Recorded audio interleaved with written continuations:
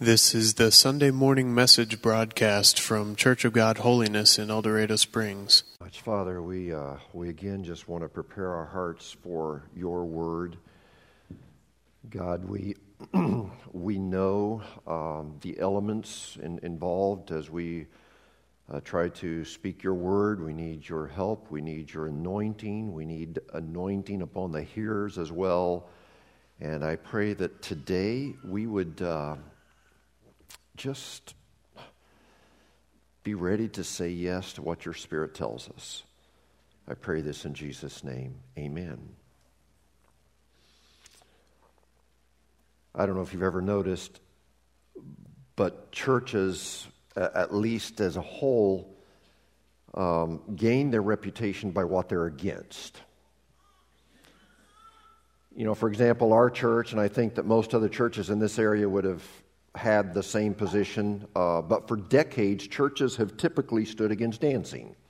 You know, dancing in bars, dancing in dance halls, as well as even dancing in the church during praise and worship time.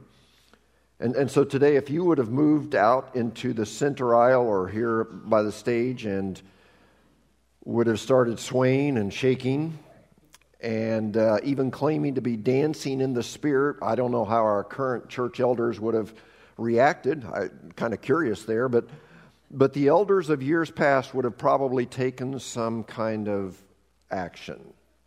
Maybe fired me for letting the church get to that point. Maybe they would have taken matters into their own hands.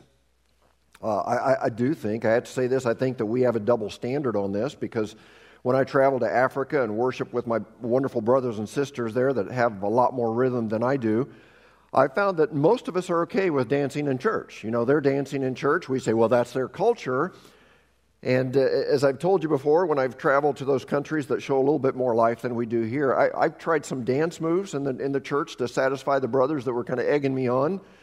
And I will just say that when I did that, I believe the Spirit of the Lord was grieved.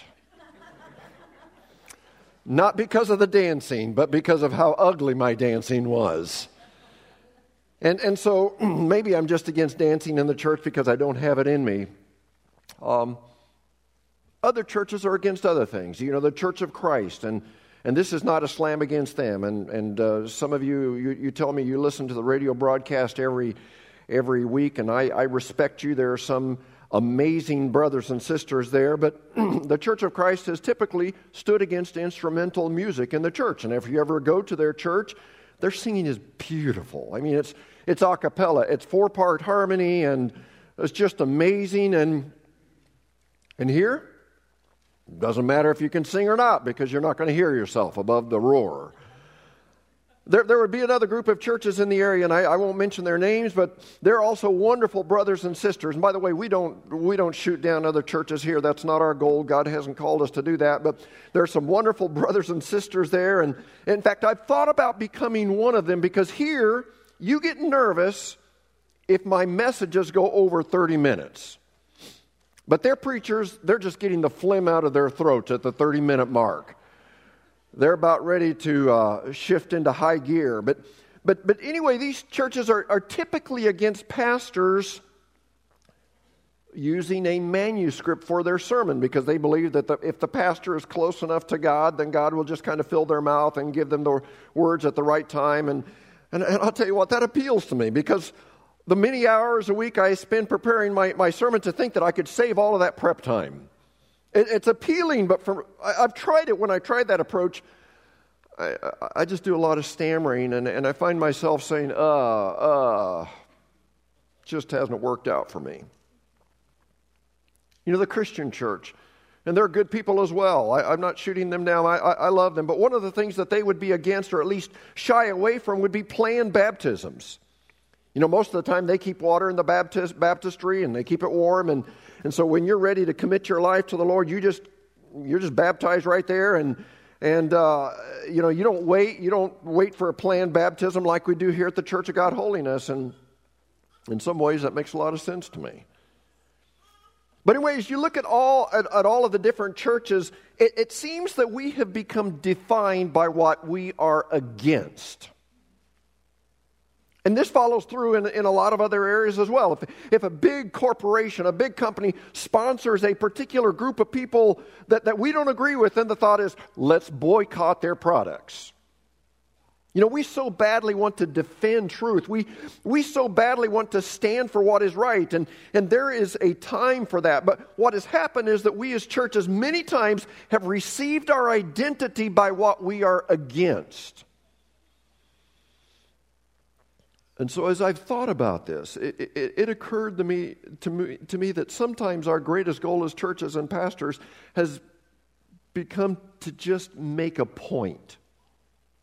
You know, we need to make a point and boycott this, and we need to make a point and take a stand against this, and we need to make a point and kind of draw a line in the sand. You know, the Bible clearly says this, and so we must speak out against it and make a point. And again, there's a time for that to happen. But for those looking on, it seems that all the church is about is just making a point and positioning themselves against something. You know, we're against dancing, we're against smoking, we're against drinking, we're against divorce, we're against homosexuality, and we should be. But as I read the Gospels, and this year in 2021, I decided to begin the new year by studying and working through the four Gospels, Matthew, Mark, Luke, and John, and I just finished that study this past week. But over the past 3 weeks, as I've tried to read the Gospels with fresh eyes, and you know, sometimes we read the Bible and it's like we're glazed over. Maybe it's all of the glazed donuts that we have, but there's that glaze on our eyes. But as I began to try to read the Gospels with fresh eyes, I questioned the approach of the church in America that has led to this reputation of always being against something. Because I'm not sure that comes from Jesus. In fact, as I studied the Gospels, it appeared to me that the main thing that Jesus consistently positioned himself against was not the wicked government, and believe you me, he could have. He didn't consistently position himself against the politics of the day, and he could have. He did not consistently position himself against the social injustices of the day or the erosion of values, and he could have. Of course, he spoke out against all of those things, but rather it appears that the main thing that caused a slow burn, you know what I'm talking about? You know, a slow burn where kind of like the steam was building. It was the holier-than-thou, hypocritical attitude of church people. The Pharisees. That's what he consistently took a stand against publicly. And that came to a head one day. Because one day Jesus walked up to a tax collector named Matthew. And if you were raised in church, as many of you were, you know that a tax collector was the equivalent of the very worst sinner you could think of. But Jesus walked up to Matthew, and in chapter 9, verse 9, he said, Matthew, I want you to take a little break. Shut down your tax collecting stand. And here's what I'd like for you to do. I'd like for you to invite some of your friends over to your very nice and luxurious house, and I want to hang out with you and your friends. Which incidentally, Matthew's friends were probably scoundrels like Matthew. You know, birds of a feather flock together. Well, some of the religious people didn't like that, and they began thinking and even saying, Master, you're obviously showing how naive you are. You must not know who Matthew is. You must not know how bad Matthew is, and you must not know how much we do not like Matthew, the tax collector. They might have even said not to mention that he belongs to the other political party. And in this last election, Master, he didn't vote like we think all church people should have voted.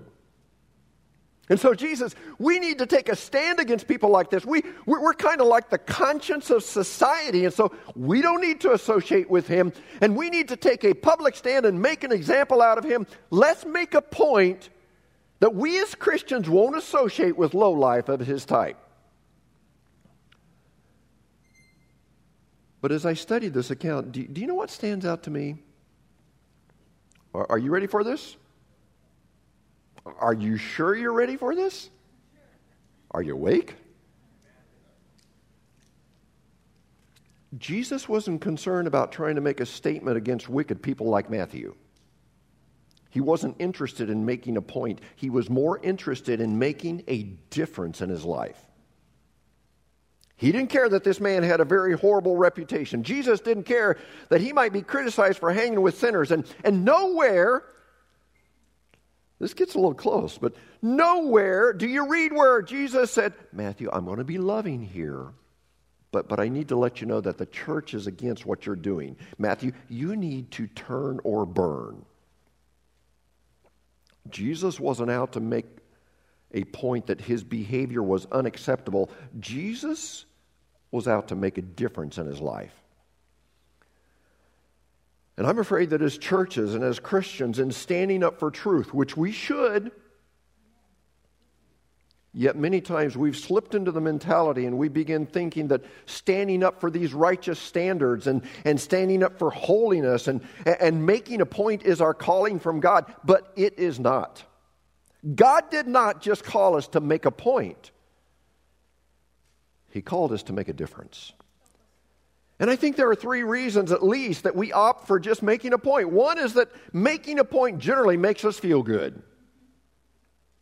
Two is that making a point is way easier than making a difference. I mean, parents, you understand this. You've taken your misbehaving kids and sat them down and said, okay, look me in the eye. Come on, look me in the eye. Don't look me in the eyes. And you proceed to give them a long lecture, and then you say, go to your room, think about what I said, and they sulk off to their room, and after they leave, you're thinking they've gone into their room and they're admiring their great wisdom of mom and dad. You know, you feel good because you didn't back down and you made your point. But then you can't understand why your kids don't change. And here's why. Because telling them they're wrong is different than guiding them to do what is right. Just yelling at them and pointing out they're wrong generally doesn't make a difference. They need more than criticism. They need guidance. And sometimes it's gentle, sometimes it's firm, but they need someone to not just tell them what is wrong, they need someone to lead them into what is right. The third reason we opt to just make a point is that I've discovered that it's fun to make a point. You know, I get to wear one of these things here every Sunday morning, and every Sunday after church, kids come up to me and say, what's this? What's this wire on your face? But I get to wear one of these, and since most of us were raised with like-minded values, you know, here in this part of the country, conservative, evangelical, Bible Belt, most of the time when I take a stand against some of the messed up cultural and marriage values, and when I speak out against some of the politically correct nonsense that we have in our society, most of you, because again, we were raised with like-minded values in this conservative part of the country, most of you will agree with me and say, preach it, bro, and you leave saying, Pastor took a stand today, he made a point, good for him, we need more of that. And we probably do. It's fun. It's easy to make a point. But the question that I've wrestled with this past week after studying the Gospels is, does just making a point make a difference? And early this past week as I prayed and as I tried to seek God's face, I was just kind of troubled, and I felt Him kind of nudging me that we as a church need to do more than just make a point. We need to do more than just come out against the evils of society. We need to do more than just call out sin. We need to do more than just take a stand. I believe God has not just called us to make a point. Rather, I believe He's called us to make a difference. In the Great Commission, Jesus said, go and not just make a point, but He said, go and make a difference by making disciples. And as we look at this new year ahead of us, and as we look at issues that are facing us, issues that violate biblical teaching, issues that violate the sanctity of marriage, and issues that violate the sanctity of life, issues that are so far from what Jesus would teach, even though it's way more fun and much easier, and I would get a lot more amens and a lot more likes on social media by just taking a stand and calling out sin and making a point, yet I don't want to just be a point-making church. I want to be a difference-making church. Because just making a point rarely changes lives for eternity. And honestly, this lesson has brought me out of my comfort zone. Because I confess to you, it seems that a good part of my ministry has been about making a point. I've had no trouble calling out sin, but with God's help, and no, I don't plan on watering down my stance on anything. Yet I believe God is calling us to do more than just make hit-and-run statements that might get an amen and an attaboy. I believe God has called us to get into the messy world of people and help make a difference in their lives. And it's messy. We can make a point in about 2 seconds. It takes a lifetime to make a difference. And it's messy. Sometimes it's ugly. Sometimes it's discouraging. But I believe God has called us to make a difference. Now, unfortunately, the Bible does not give us a 12-step process to do this. Fortunately, there are different examples that help us get a glimpse of this. One of the most powerful examples comes from the book of Acts. In Acts chapter 17, the Apostle Paul has made the journey to Athens. And he's waiting on a couple of his ministry buddies, Silas and Timothy, to join him. And so he takes some time, just to kill some time, he walks around the city of Athens. And as he does so, he's confronted with the fact that this is a very religious city, but not in a good way. Because as he walked around, he saw altar after altar. He saw idol after idol. He saw temple after temple to the pagan gods. In fact, they say there in Athens at this time, there were possibly up to, listen to this, 30,000 different idols and altars to the many different pagan gods they served. Well, Paul, this is so against how he's been raised. He's been raised as a strict Jewish boy, studying the Hebrew Scriptures from childhood, and embedded in his spiritual DNA was one of the predominant laws, the prominent laws of Judaism, of thou shalt not have any graven image before you. And here they had 30,000 of them. In fact, this law, we call it the second commandment, was so revered that this was interesting. The scribes, who meticulously copied Scripture, Old Testament Scripture, oftentimes they wouldn't even write the word God, G-O-D. They would just put the letter G, followed by a space, and then the letter D. Because they were afraid that by writing this over and over, the entire word of God, it would become commonplace and maybe even be some form of idolatry. So they would just put G space D. And so Paul had been raised in this very strict and conservative environment. And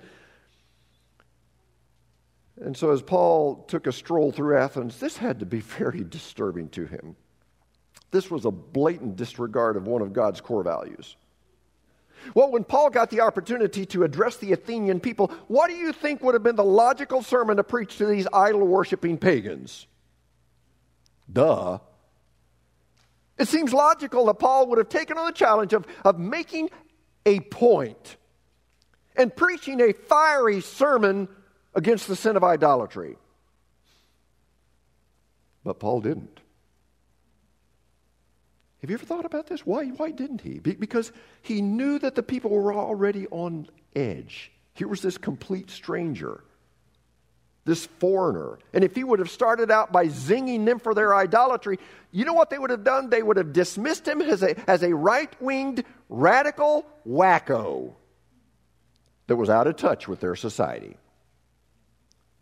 So what did Paul do? It was brilliant. It was Spirit-led. During his walk through the city, he had happened to see an altar that caught his attention, and the inscription on that altar was to the, remember, unknown God. The Athenians didn't want to offend any of the gods, so just in case they had left out a god, they said, you know what, let's build an altar, an empty altar, and that way if the new God shows up, we can say, we just didn't know your name, but we've got an altar for you. Inspired by God, Paul began his message. Verse 22, Acts chapter 17. Paul then stood up in the meeting of the Areopagus and said, "Men of Athens," these philosophers, they would gather there, "I see that in every way you're very religious." And he might have added, "I am too. I was trained in religion." Verse 23, "For as I walked around and looked carefully at your objects of worship, I even found an altar with this inscription, 'To an unknown God.' Now, what you worship is something unknown I'm going to proclaim to you." And we don't have time to read the rest of this account. But let me just summarize his message, because this is so relevant for today.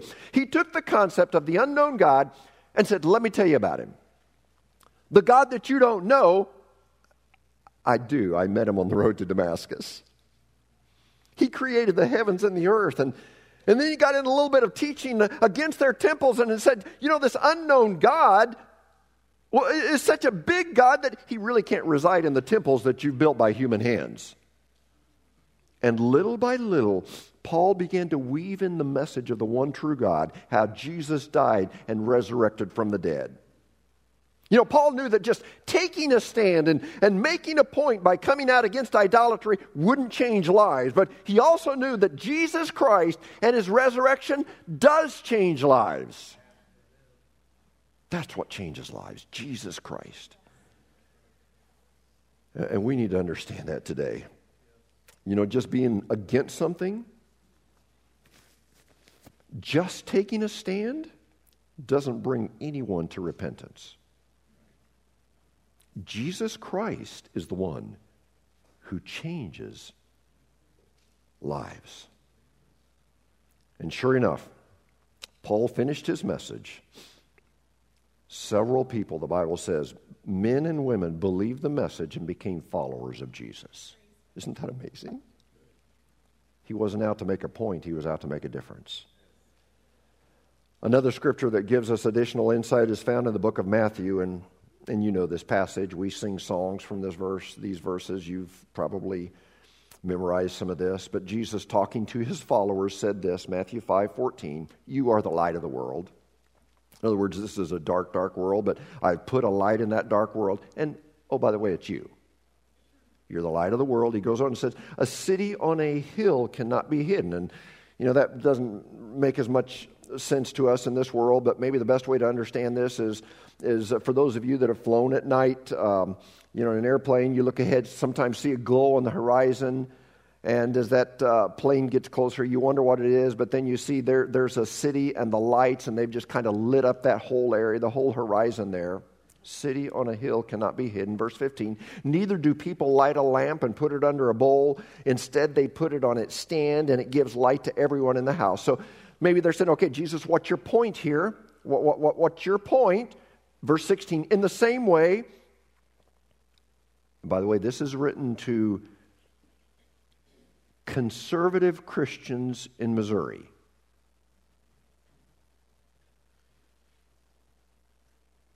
"In the same way, let your light shine before men, that they may see your," what are the next two words? "Good deeds, good works." Notice it doesn't say, so that they'll see your Christian billboards or your cute little Christian posts on Facebook.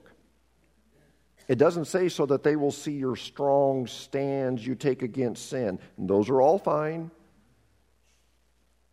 But those things as a whole will not make a difference. They will just make a point. If you want to make a difference, as Jesus wants us to, then live your life in such a way to where people will see your good deeds, and after they see your good deeds, what will happen? They will begin to connect the dots, and it says, "And praise your Father in heaven." Jesus is saying you need to conduct your morality. You need to conduct your marriage, the way you raise your kids, the way you spend your money, the way you give your money, the way you participate in community events, the way you... conduct yourself on Facebook in such a way that people in darkness will look at you and they will say, "That's what I'm talking about. There's a person of their word. There's a person that's kind." No, they don't water down the Bible, but they're more than just about making a point and being known for what they're against. Jesus said, I want you to live your life in such a way that you make a point by making a difference. You make a difference, which makes the point. You're like a light in a dark world, and the world is attracted to you. Well, no doubt there were people listening to Jesus that thought, oh, wait a minute, Jesus. Oh, what about taking a stand and calling out sin? What about drawing a line in the sand? What about holiness? What I love about Jesus, he could always read their minds. He was a step ahead. And so, look what he says then in verse 17. Do not think that I have come to abolish the law or the prophets. You know, for those people who are thinking, Jesus, so are you saying it's all about love? You know, we don't need to worry about standards and righteousness and holiness. Jesus said, oh, no. He said, I've not come to abolish them, but to fulfill them. You know, this isn't an either or. This is a both and, if I could just say it that way. This is not watering the gospel where anything goes, you know, just love each other and it's all good. No, Jesus says the principles of holiness and righteousness and standards are not done away with. But if you become that light in a dark world and do more than just let them know what you're against, and you begin to let people see your good deeds, there will be something attractive about your life. And that will be the most effective way for them to worship and glorify your Father in heaven. I'm telling you, I'm out of my comfort zone today. Because this is typically something that we have not practiced. You know, in churches, we do these hit and run statements. We call out sin and people say amen. Pastor took a stand. But what difference have we made? You know, Paul said in Colossians chapter 4, verse 5, he said, be wise in the way you act towards outsiders. In other words, be wise towards those who are not followers of Jesus. Make the most of every opportunity. So every time you have an opportunity to have a conversation with someone around the issue of faith, be wise in the way that you manage that conversation. And then Paul goes on and says this in verse 6, let your conversation be always full. Do you know what the word full means? That little word full, the Greek word, do you know what it means? It means full. That's what it means. Let your conversation be always full of what? Grace. But Paul, when we're taking a stand, don't you think it justifies that we can kind of be mean and rough? And after all, we need to take America back. And so we're in essence drawing a line in the sand. So doesn't that justify having a little bit of an attitude? Paul says, let your conversation always. And do you know what the Greek word always means? Always. You're learning here. Let your conversations always be full of grace, seasoned with salt, so that you may know how to answer everyone. There's a part of history that, and I know you probably get tired of the history that I bring into our lessons, but part of history that many people don't know, but it's so applicable for today. After Jesus died, little by little, Jesus' disciples were martyred. And then the Apostle Paul was martyred. He was probably beheaded by Nero. For the next 300 years of Christianity, Christians began letting their light shine. And,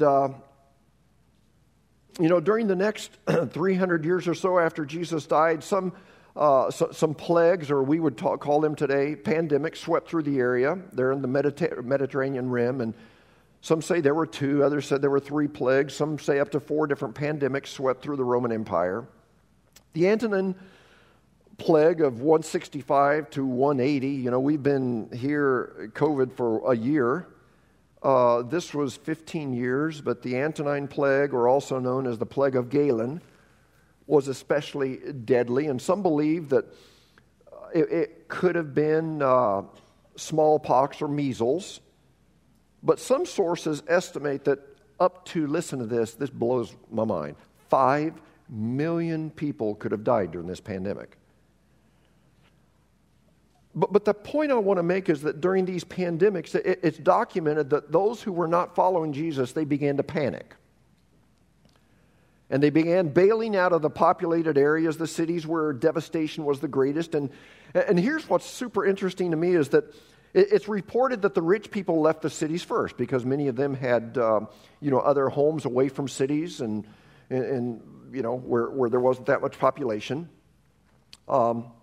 And then it said, secondly, the rich people bailed first. Secondly, the pagan priests left the city then. And then the average person that had no place to escape to basically was left to die in the city. But it's documented that while many people were fleeing the cities to get away from the death and devastation, Christians took it upon themselves to stay in the cities and care for those who had become ill. They took in children whose parents had died and were left to fend for themselves on the streets. Because while others panicked in the face of death, Christians didn't fear death. And it's documented how just the simple caring by Christians for even those who were pagan allowed many of them to recover and live. Now, Marcus Aurelius, and if you saw the movie Gladiator, he was the emperor in the movie Gladiator. He was an actual historical figure, and I think that the movie maybe says that he died at the hands of his son Commodus by asphyxiation, maybe choked him to death. I don't remember exactly what it says there, but more than likely, history says that Marcus Aurelius died of the plague. Smallpox, measles, or whatever that pandemic was. But he writes in a letter, on some days, over 5,000 bodies were taken out of Rome during the pandemic. But during this pandemic, Christians rose to the occasion, and they were the light of the world and made such an impact that, as we said last week, when Constantine came around in the early 300s, remember we said that he embraced Christianity and he transitioned Christianity into the dominant religion of the Roman Empire. And so what had been happening for, a century and a half or so is that the Christians had been doing so many good deeds, and whereas it began with the Roman Empire against Christians, but then they began to see how Christians were loving and caring and compassionate, and so by the time Constantine came around, he said, those Christians are amazing. I want to become one. Now, what you may or may not know is that a few emperors later, after Marcus Aurelius, an emperor rose to power called Emperor Julian, who was the nephew of Constantine. Many people, interestingly, would end up calling him Julian the Apostate. And you can read this in history. But he was called Julian the Apostate because one day he decided, hey, enough of Christianity. We need to take this country back to our founding fathers. Sound familiar? We need to take this country back to our founding religious roots, but for the Roman Empire, it was a polytheistic paganism. Paganism with a bunch of gods. Well, as Emperor Julian tried to reinstitute paganism in Rome, he ran into some trouble because by now Christianity had incredible momentum and it was known for its generosity and compassion and kindness. So when Julian the Apostate, and here's what he did, he thought, to kind of jumpstart, to take this back to our founding fathers, we're going to build some new temples and install some new priests. It didn't gain much traction. And we actually have a fragment of a letter that Emperor Julian or Julian the Apostate wrote complaining about this. And I want to read this to you. So here we are about 355 to 365 AD. Emperor Julian is complaining about the fact that he can't get this paganism thing going because of all these crazy Christians. Listen carefully to what he wrote that we have preserved in history. Recent Christian growth is caused by their moral character. I crack up at this, even if pretended, and by their benevolence toward strangers. So he was saying, we got a problem, Houston. The Christians are so moral, and it's hard for us to compete with that. Now he said, I think they're just pretending.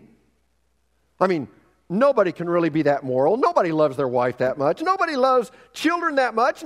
Nobody is really that good to strangers. But it's still hard to compete against it, even if they're just pretending.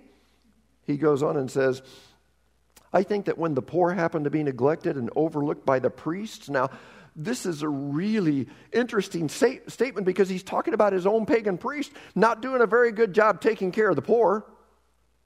So he says that when they're overlooked by our own priests, and then he goes on and says the impious Galileans, that's how he referred to Christians, the impious, and he called them this because they would not show respect to the pagan gods, but the impious Galileans observed this and devoted themselves to benevolence, but it gets worse. It says the impious Galileans support not only their poor, part of the Christians, but ours as well.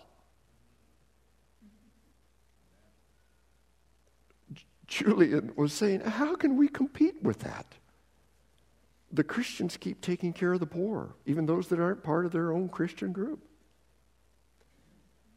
Isn't that powerful? And he goes on and says, everyone can see that our people lack aid from us, but they're getting aid from these impious Galileans. Do you know why the West was won? Do you know why Rome finally switched over to Christianity? It wasn't because of preaching. And that's tough for me to accept. Because that's what I do. We preachers like to think that it's our wonderful sermons that make a difference. The West wasn't won because of that. The West was not won because of a bunch of people rising up saying, we need to take this country back. We need to take a stand. It wasn't because Christians got together and made a point. It was because they said, let's do what Jesus told us to do. Let's make a difference and be a light. Let's be moral. Let's have better marriages. Let's be more generous. No child left behind, meaning let's take in orphans and diseased kids.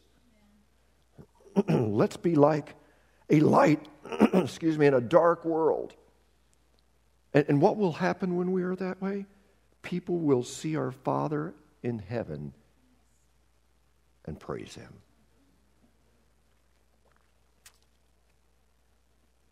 And can I say something, and hopefully you not get mad? Thank you. If you love this country, and if there's something in you that wants to take it back, that's great. But you won't take it back by making a point. You won't take it back by simply standing up against sin. You'll take it back by deciding to make a difference. So in closing, let me just say a couple of things. First of all, as a church, we will probably never be Republican enough for some of you Republicans. And we'll probably never be Democrat enough for some of you Democrats. But that is not our goal. Our goal is not to align ourselves with a political platform nor party. Our goal is to align ourselves with the mission of God. What's the mission of God? To make disciples. We must be about our Father's business. And as we try to fulfill this mission, I want us to take a public stand when necessary. If God's Word gives us clear direction, then we don't need to shy away from the issues of the sanctity of marriage, sanctity of life, or issues regarding standards of holiness. And when political and cultural issues interface with biblical teaching, we're going to talk about it. We're not here to dodge the difficult topics. But here's the difference. Here's the big difference. We will not just take a public stand to make a point and let the chips fall where they may. When we take a public stand, it will be as a light in a dark world to make a difference in someone's eternity. And let me be clear, the mission of the church, and some of you may not like me for this statement, but the mission of the church is not to return America back to its foundation. The mission of the church is to help the world come to know Jesus. Jesus said, go make disciples. That's the mission of the church. So let's do that. Let's be that light. Let's outgive every other organization around. Let's outserve every other service organization. Let's serve people we like and serve people we don't like. Let's serve people that voted like we did, and let's serve people that voted for the other party. Hey, you may really hate me for this. Let's even serve those people we're not sure should be in our country. Let's serve people from the blue states, serve people from the red states. Let's serve people who take advantage of the system. Let's serve people who are hardcore drug users. God has called us to be a light and to show love to the lost, to the last, and the least. And as we make a difference, listen, as we make a difference, we'll also make a point that Jesus Christ is the Son of the living God.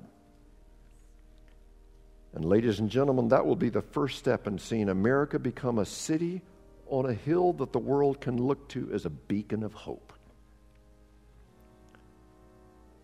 And after all of that, I hope that all of God's people can say, Lord, I ask that you would appropriate this to our hearts.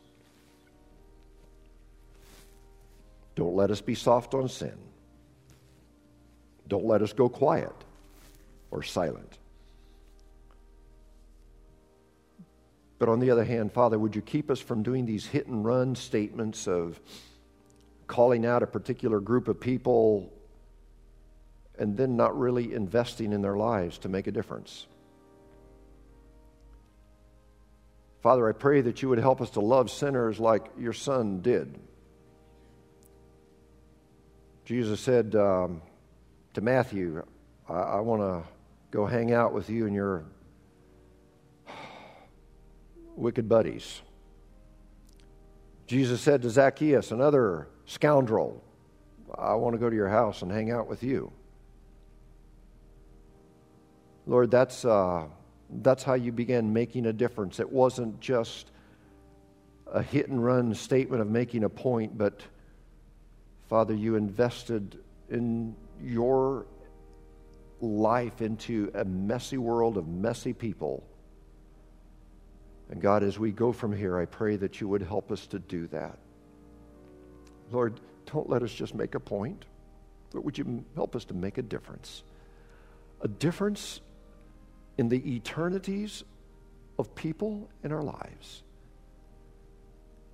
I pray this in Jesus' name. And all of God's people said, You've been listening to the Sunday morning message broadcast from Church of God Holiness in El Dorado Springs. Our messages are archived at www.eldochurch.com, or to order compact discs or DVD videos of the messages, call the church at 417-876-2200. Thank you for listening.